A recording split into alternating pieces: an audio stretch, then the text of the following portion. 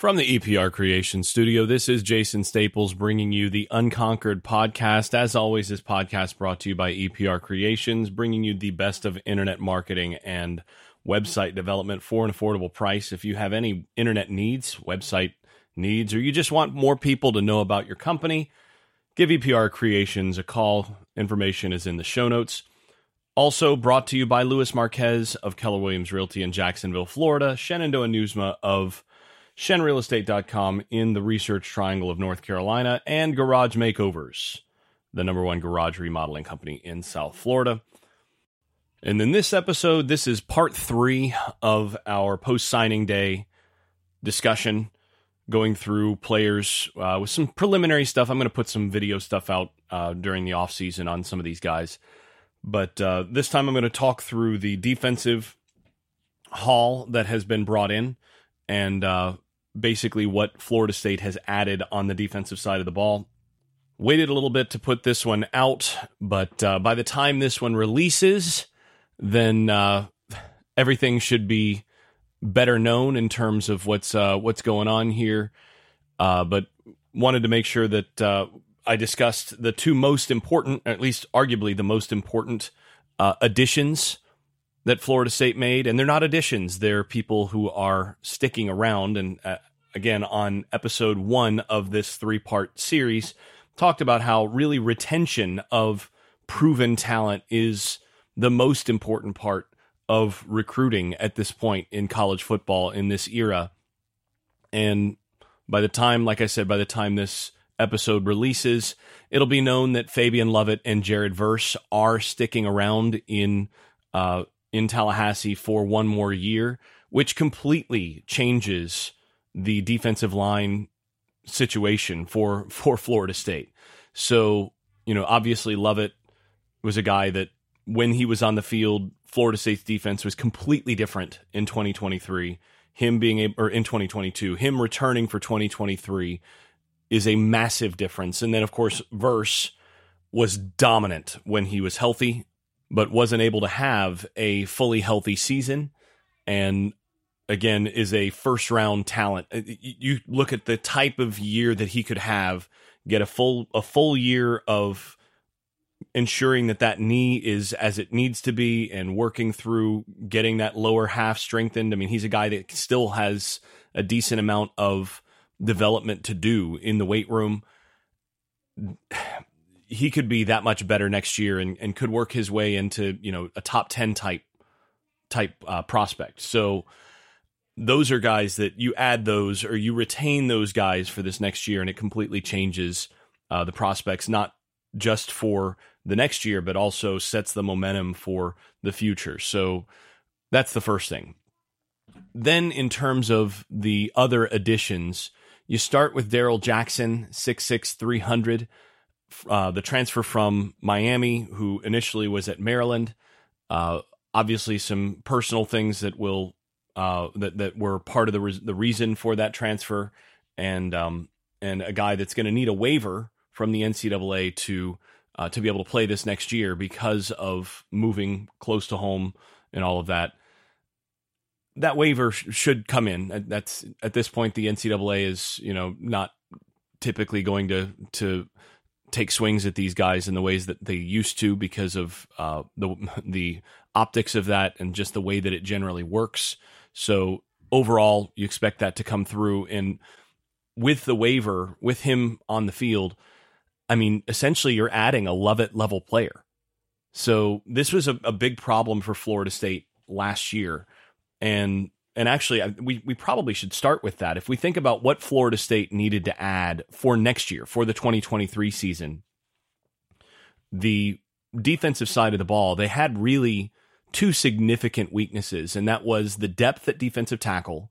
They're a completely different defense when the first two defensive tackles were not on the field. When Lovett and Cooper were not on the field, they were not good on the defensive interior. They got a little bit better over the course of the year as Farmer improved and as they got a little bit better in some of those things, and as some of those guys didn't have to play starter minutes. I mean, when Lovett was out and when Cooper was banged up at one point, those guys were playing as starters, and they were soft on the inside. They just were not able to stop teams the way that they wanted to on the inside. So that was weakness number one. They needed to have more depth. You want to have essentially at least a 4-man rotation that you can trust that is going to be able to handle their business against the run on the at the defensive tackle position.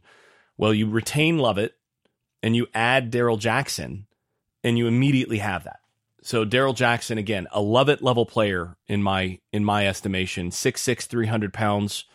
I think he'll probably be a little heavier than that going into next year. But he is a long arm, violent hands player who displayed better leverage than you'd expect from a 6'6" guy. He can anchor. He is a grown man against the run and does have some juice against the pass when teams throw it when he's on the field. To me, he's an immediate starter level player, and he may be the starter next to Fabian Lovett. It's entirely possible, but who starts there on that out of those defensive tackle positions is not really going to matter on this team, because you're going to see guys that are going to rotate, 50-50. Really, it's going to be like 40-40-20, I think, on the defensive interior, and you're going to basically get out of those 40-40-20s, you're going to get essentially next to no drop-off, and that makes this defensive line completely different. The other guy that they added there that's an immediate contributor is Braden Fisk, the defensive tackle transfer from Western Michigan. 6'5", 300 listed at. Honestly, he looks a little bit more like he's like 285 or 290 to me. He does not look like a 300-pounder. I mean, you look at Darrell Jackson, 6'6", 300, and you go, yeah, that guy's 300 pounds, easily. Fisk does not carry his weight quite the same way. Looks a little light in the butt, too, in pads to me. But again, you watch it, you turn on the tape, and he put up good production when Western Michigan played against Pitt and Michigan State. So against two pretty decent Power 5 offensive lines, he handled his business, and he was a handful for those defensive lines. And you put him on a defensive line where he's not the focus of those teams, and he's going to be able to display that much more. Very quick player. So Jackson is more of a power player. Fisk is more of a quickness player. Really good burst and a versatile player. I think he's more of a 3, 4, and 5 technique player.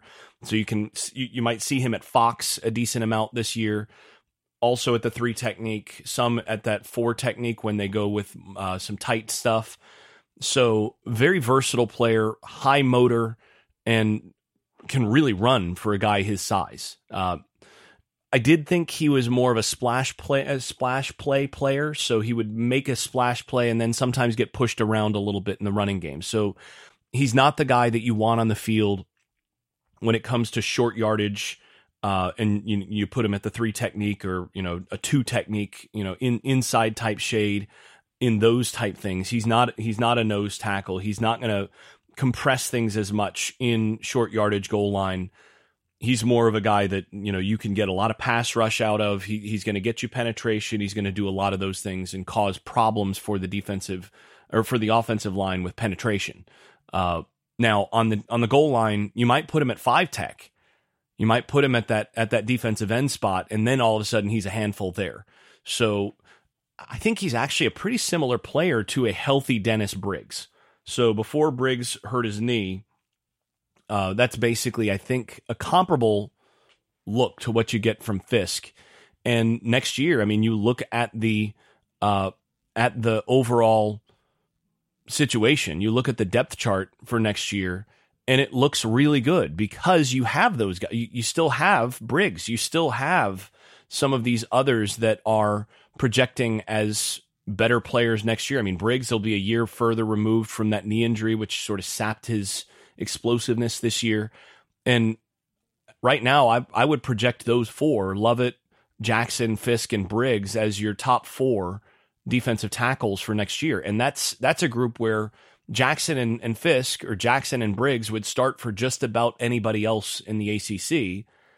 And those guys are, part of a platoon, essentially. And then you get to Ayo Tifase as probably your number 5 guy. Farmer is in there.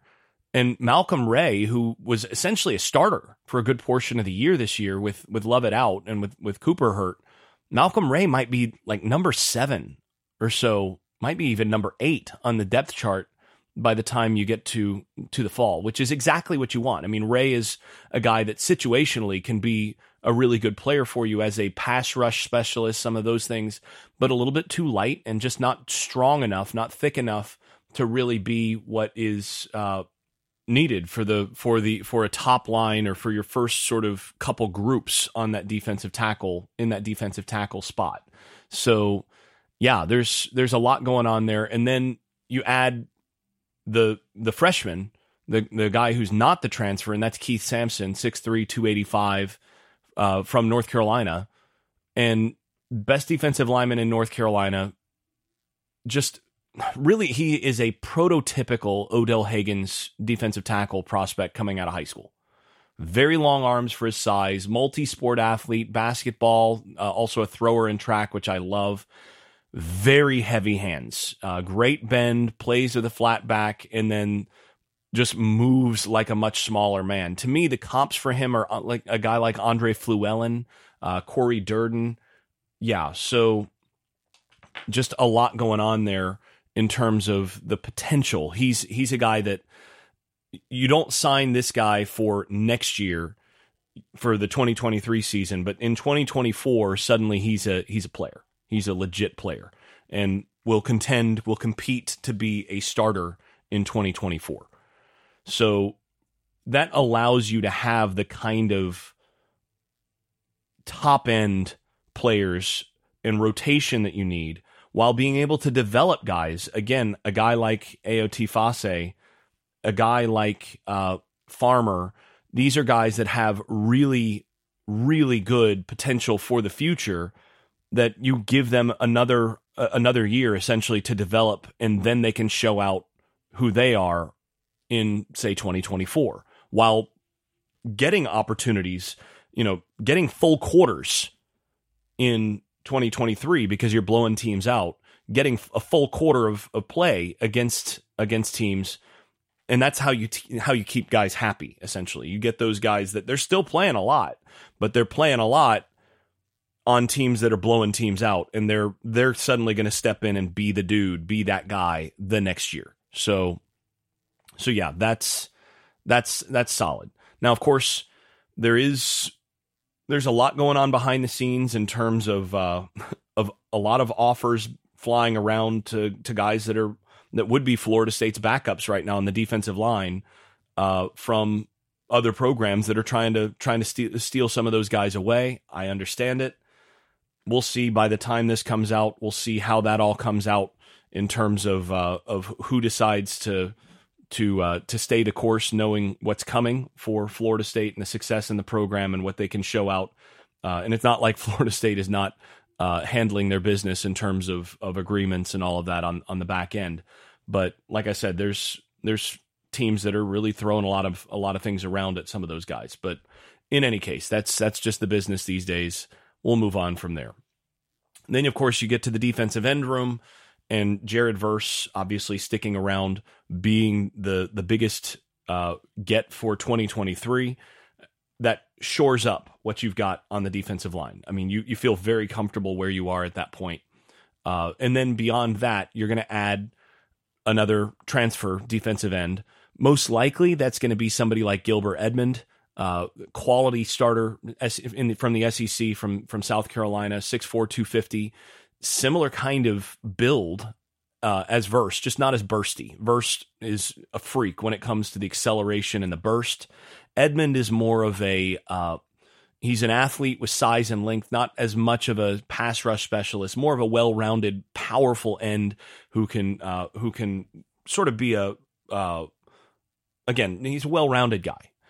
Immediate plug-and-play starter if he decides to go to Florida State. And again, you're upgrading there and allowing yourself to have a rotation of 4.5 guys that are playing essentially starter reps on the edge. And that gives you, 12 guys that you feel comfortable with on the defensive line that you can rotate on, on the regular and make sure that all of those guys are getting comparable reps, and those guys all stay fresher, and then they all put up better numbers as a result. So yeah, and honestly, I'd go after former 5-star Jordan Birch from South Carolina as well, but I'm greedy. So along with that, you add Jaden Jones, 6'6", 240 from JUCO, number 1 defensive end from JUCO, just a freak athlete, bendy, long, outstanding burst. I mean, you look at him and he's 240 and could easily carry 260, and you wouldn't notice it. I think Jones is a first-round talent for the future, that type of player. When you watch him on film, he has no idea what he's doing. His get off from the line of scrimmage is like he's never seen a shoot before. He doesn't know how to keep his shoulder pads down, pops straight up. And right now there's a little bit of a Ricky Bobby quality to his game, in that he doesn't have any idea what to do with his hands. But a year of coaching, and I think he's an all ACC candidate. Now, he did tear his ACL second game of the JUCO season, so he'll be about a year out from tearing it when it comes to camp, when it comes to actually the beginning of the season, and only about, I think, 10 or 11 months out from the surgery, about 10 months out from the surgery when camp begins. So he's not a guy that you count on for 2023. I think, again, 2024, he explodes, he splashes onto the scene and blows everybody away. But it's going to be a year, essentially. Along with him, you add Lamont Green Jr. To me, this was the top defensive line, or the top defensive end prospect in the state of Florida. Not top defensive line. I think Jordan Hall who went to Georgia is probably that. But I think Green is a guy that the service is underrated, partly because there's just no drama, and he's not really a camp guy. But you watch the tape, and the explosiveness, the bend, the length, all of that's there. Maybe not as long as someone like as Marvin Jones Jr. last year, but I think he is basically the player that people thought Marvin Jones Jr. was last year. I think he's essentially the same type of player, the same level of player, but with more consistency at the high school level. So, I mean, that is what it is. So I think, and he's a guy that loves football. He's a legacy. He's going to be a locker room leader. You're looking at a guy that I think is going to be an all ACC player or better by the time he leaves. Going to take a little bit of time because he's got some weight to gain. He's a younger guy. And again, he's a guy that after Verse and after, those guys who are in front of him head out, I think he steps right in and is a Patrick Payton level player, probably as a sophomore.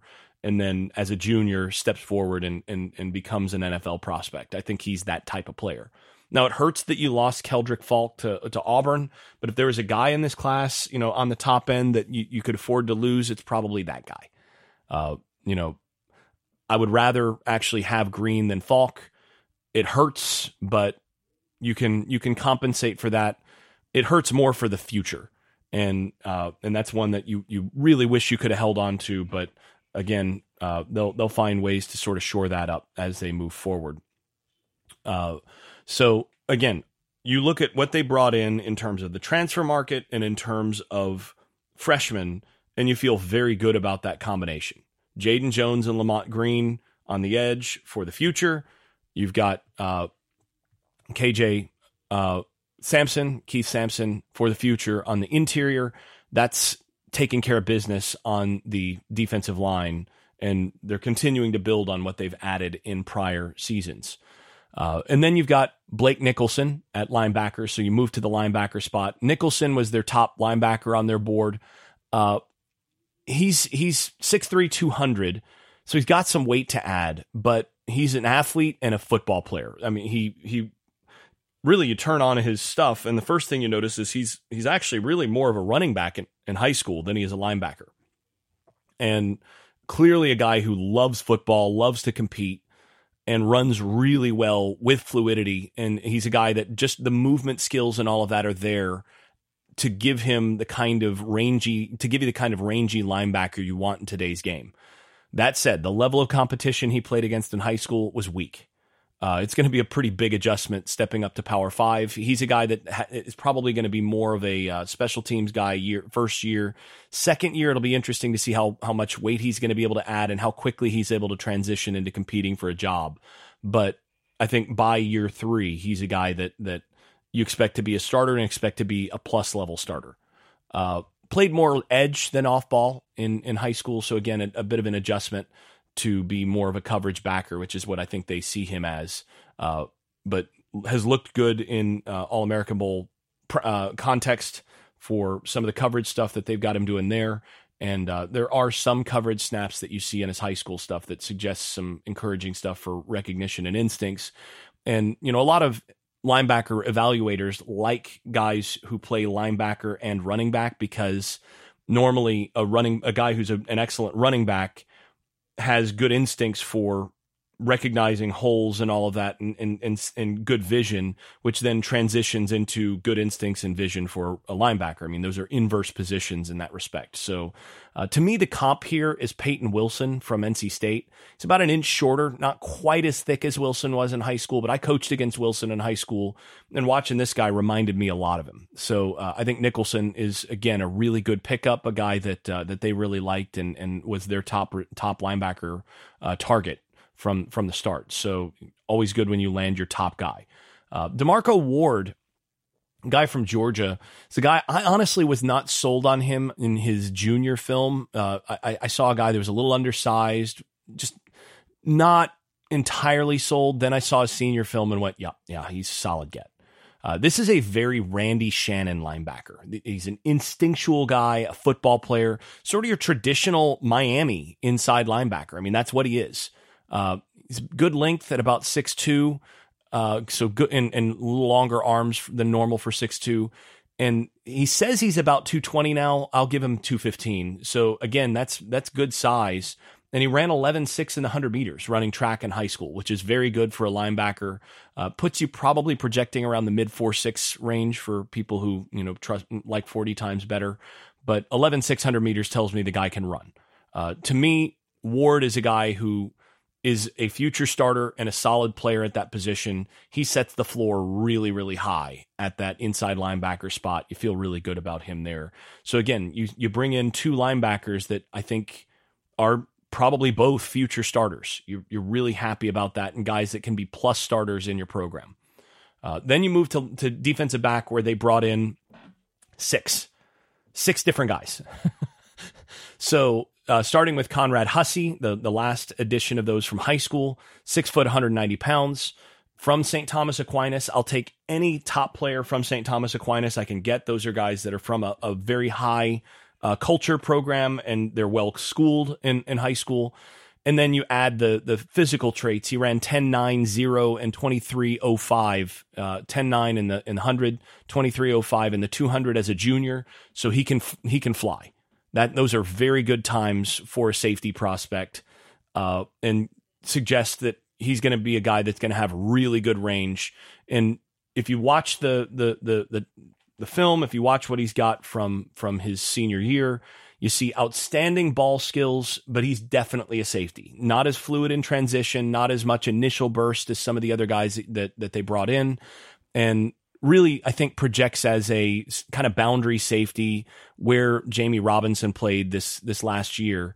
I think he projects in that area as a guy that is sort of your quarterback of the defense, plays not so much one-on-one type stuff, but is run support, a guy with range over the top, really good player overall, and good prospect for those things. I think your comp is somebody like Terrence Brooks from the 2013 season, guy who maybe a little bit unheralded compared to some others, but is really an eraser back there and really reliable. And I think just a great addition in that respect. Next guy I'm going to talk about, Quindarius Jones, 6'2", 190. I think he's a rare athlete.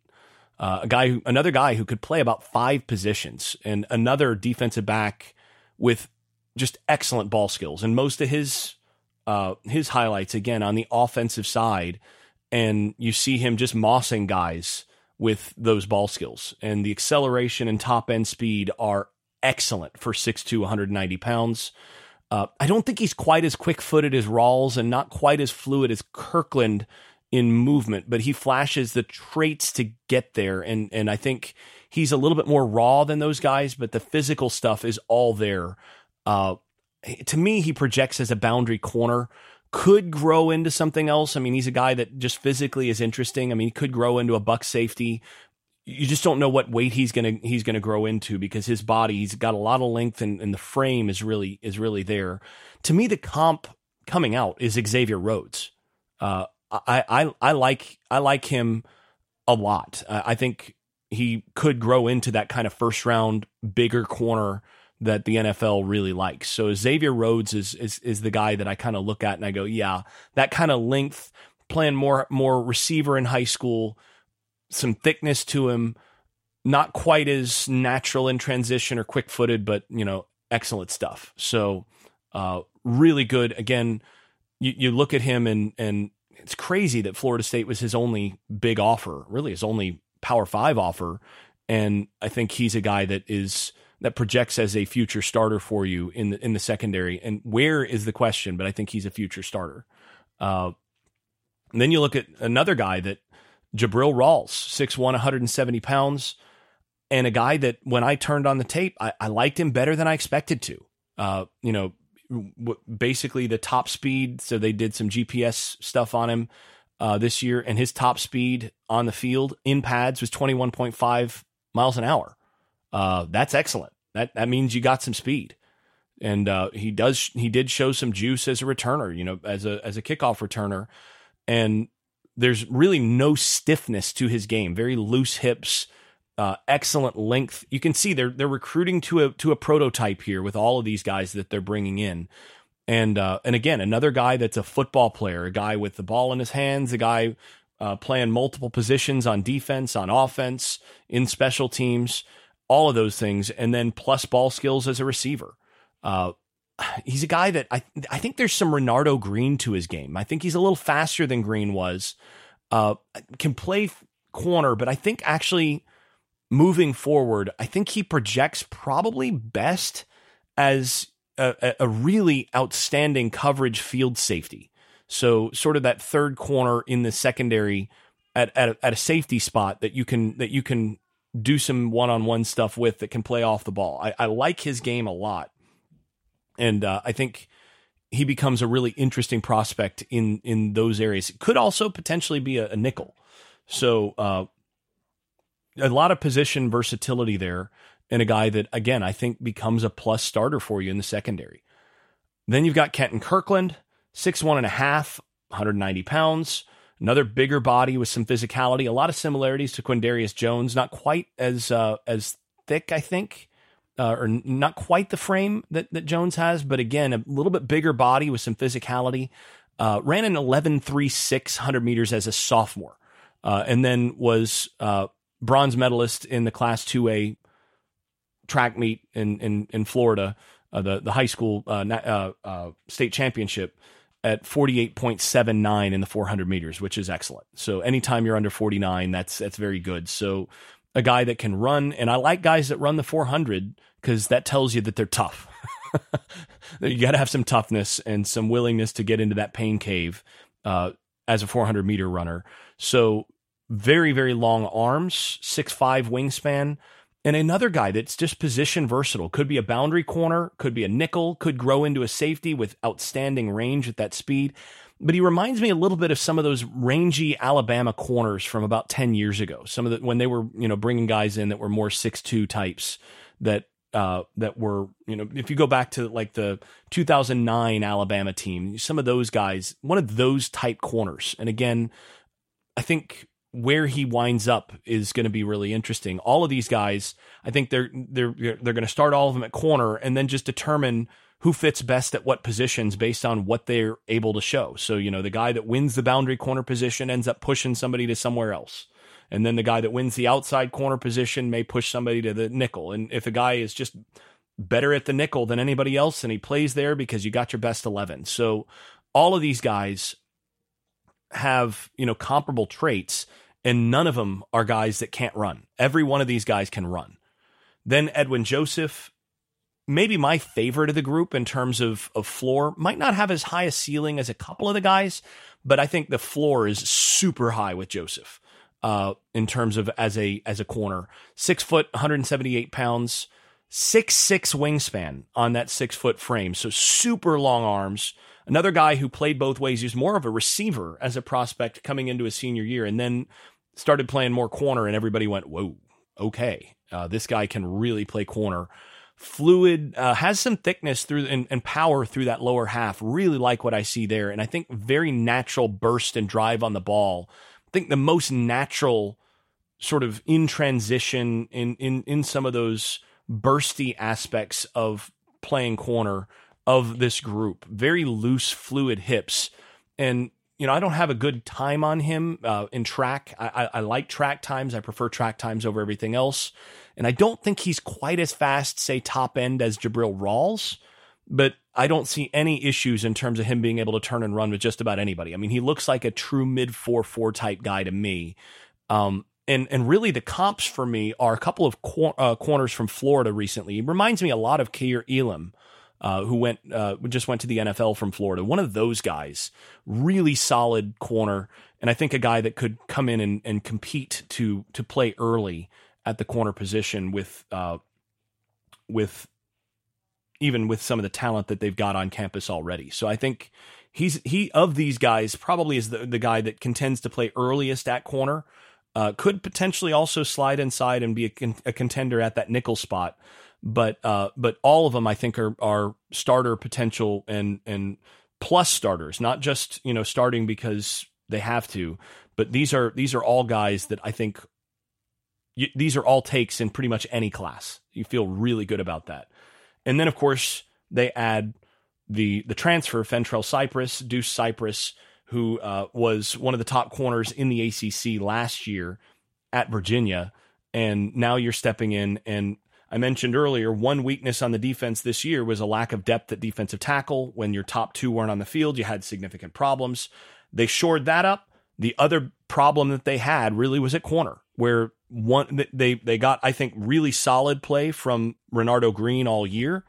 And then they were just they were not elite at the other spot. They got solid play at corner most of the season. It was solid, but it was not outstanding, and they had to protect their corners a little bit at times. Cypress gives you a guy you don't have to protect as much. And he's a guy, again, high school track time, ran sub 10.9 in the 100 meters. So a guy that can really run. You're not going to have guys run away from him down the field. Played a lot of off man at corner at Virginia. So he shows some ability to play press, which they'll have him press more at Florida State. But the fluidity and the ability to transition and all of that at off man and the ball skills, I think, make him probably your best corner on campus immediately and upgrade that position significantly. So now you go from having two weaknesses on your defense, two places where they were at least not strengths, and one of them was a significant weakness in 2022. Going into 2023, those now are strengths on your defense. So that's what you hope to do in any given year. Now what you've got to do, you lose Jamie Robinson. Now they've just got to figure out how they're going to set up the secondary to make sure that they don't have a new weakness at safety.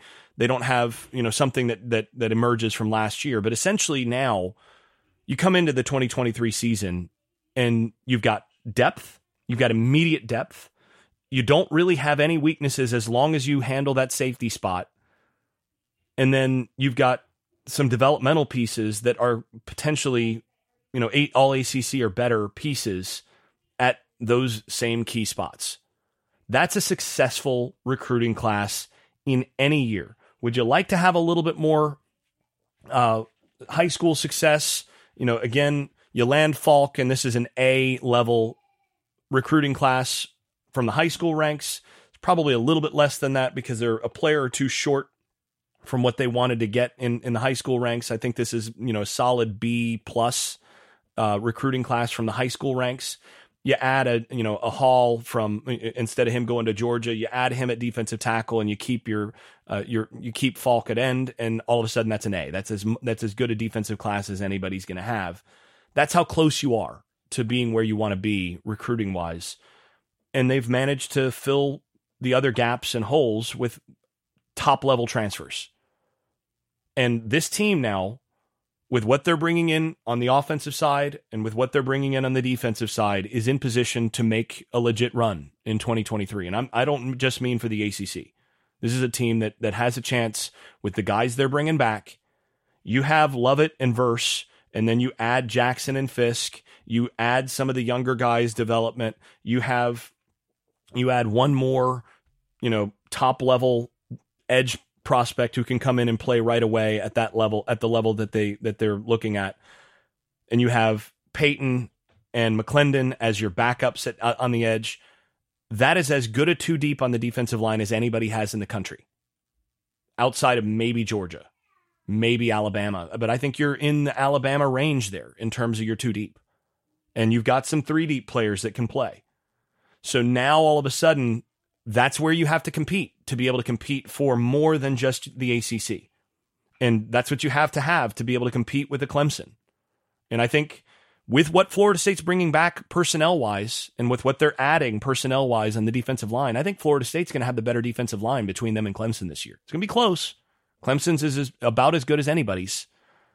But that puts you in that same discussion. You're a top-tier unit. Whether, you can split hairs and say, well, okay, I'll take Georgia's. Yeah, and you probably will take Georgia's. But are you in the same relative tier? Probably. Georgia would take Jared Verse, and he'd start there. No question. So, yeah, I think you've now put yourself in that position. And the same thing with corner. You feel really good about, Fentrell Cypress is going to start just about everywhere in the country. Renardo Green, depending on where he plays, he's a guy that's starting just about everywhere. So now you're feeling really good about where you're at in terms of what tier you're in for each position at each level on your defense. And that allows you to do some things that you couldn't do with as much comfort in 2022. Especially when you know what you've got defensive tackle-wise. It gives you some confidence and some flexibility to be able to call some things that maybe you weren't as confident on. And then, of course, you have, and I didn't mention this because this is already a full episode, but, Woodson moving on to Arkansas, that was a good mutual parting. He got paid, he's getting paid a lot more money to be a co-defensive coordinator at Arkansas, and I think Florida State's going to upgrade that position in terms of position coach. I mentioned this on my last episode. I thought Mike Norvell would have to make some very difficult decisions on the back end of the defense, and they're going to be able to do that. And, of course, there's some other NCAA news coming in terms of what coaches are able to do and what support staff's able to do in practice, and that's also going to help. And that'll help Florida State. Now, it's going to help Florida State's competition as well, but in some of the areas where FSU's been a little weaker, I think that's also going to help. So, but we'll talk about that when it hits. Up until then, this has been a full episode. There's a lot to evaluate, but I don't see a single player on the defense that I have any questions about as a take. And I think they evaluated the heck out of this class. This was several of these defensive back prospects I looked at and I'm like, how is he ranked where he is? Because he is a really, really high level prospect. These are guys that they brought in some high ceiling guys. Quindarius Jones, a little bit lower floor. You don't know how he's going to develop, but the ceiling is super high. And then some super high floor guys like Joseph and Hussey. There's a great mix there. And I think you got two starters at linebacker. I think you got a future star at edge and a future star at defensive tackle. Two future stars at edge, actually, and a future star at defensive tackle. This is a quality class. And one that I think Florida State has to be really pleased with, especially when you're keeping the most important guys on your defense for another year. This has been the Unconquered Podcast. I'm your host, Jason Staples. Thanks for listening. The Unconquered Podcast is brought to you by EPR Creations, Louis Marquez of Keller Williams Realty in Jacksonville, Florida, ShenRealEstate.com in Chapel Hill, North Carolina, Garage Makeovers of Palm Beach and Broward County, and the Unconquered Podcast shop at unconqueredpodcast.com, which features stickers, magnets, and other Seminole gear. Thanks also to those supporters over at Patreon, where I post video analysis and field questions for the podcast from supporters. I'm especially grateful to those above the Dynasty level, that is Andrew Garrett, Brian Leininger, Jonathan Kennedy, Lee Caswell, Travis Smith, Tyler Kashishki, Vince Calandra, and Bert Bertoldi. If you've been enjoying this podcast, please leave a 5-star rating over at Apple Podcasts or wherever you listen to podcasts. Post us on social media and tell a friend. This has been the Unconquered Podcast. I'm your host, Jason Staples. Thanks for listening. I made this.